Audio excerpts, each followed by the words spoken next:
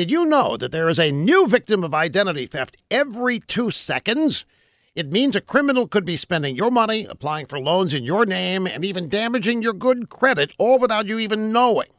It's a good thing there's LifeLock identity theft protection. LifeLock uses proprietary technology to detect and alert you to a wide range of identity threats, like your social security number for sale on the dark web. And if you do have an issue involving identity theft, one of LifeLock's identity restoration specialists is going to work with you to fix it.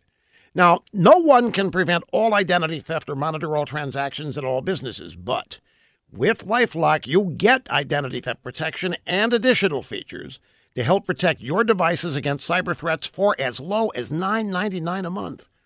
So visit LifeLock.com now. Use promo code RUSH. Save an extra 10% off your first year. That's LifeLock.com.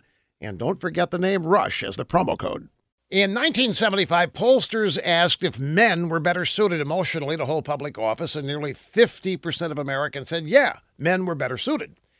Pollsters asked that same question this year, and only 13% of Americans say that they believe men are better suited to hold office. So you could say that 87% of Americans think that gender makes no difference, which is the largest percentage ever.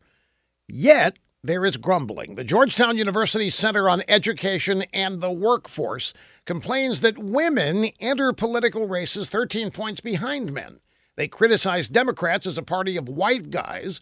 Joe Biden, Bernie Sanders, the frontrunners. That's bad. Just as bad, Beto O'Rourke and Mayor Pete Buttigieg got great coverage when they announced, better than they deserve, better than the women who are running.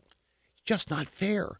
You see, it's never fair, and it's never going to be fair, because boys don't play fair. They have privilege because they're boys, and many of them are white. Ooh, yuck. Yeah, Hillary won the nomination last time, but that doesn't count because they owed her. We may have come a long way, baby, but it's still not long enough for some women. Damn it.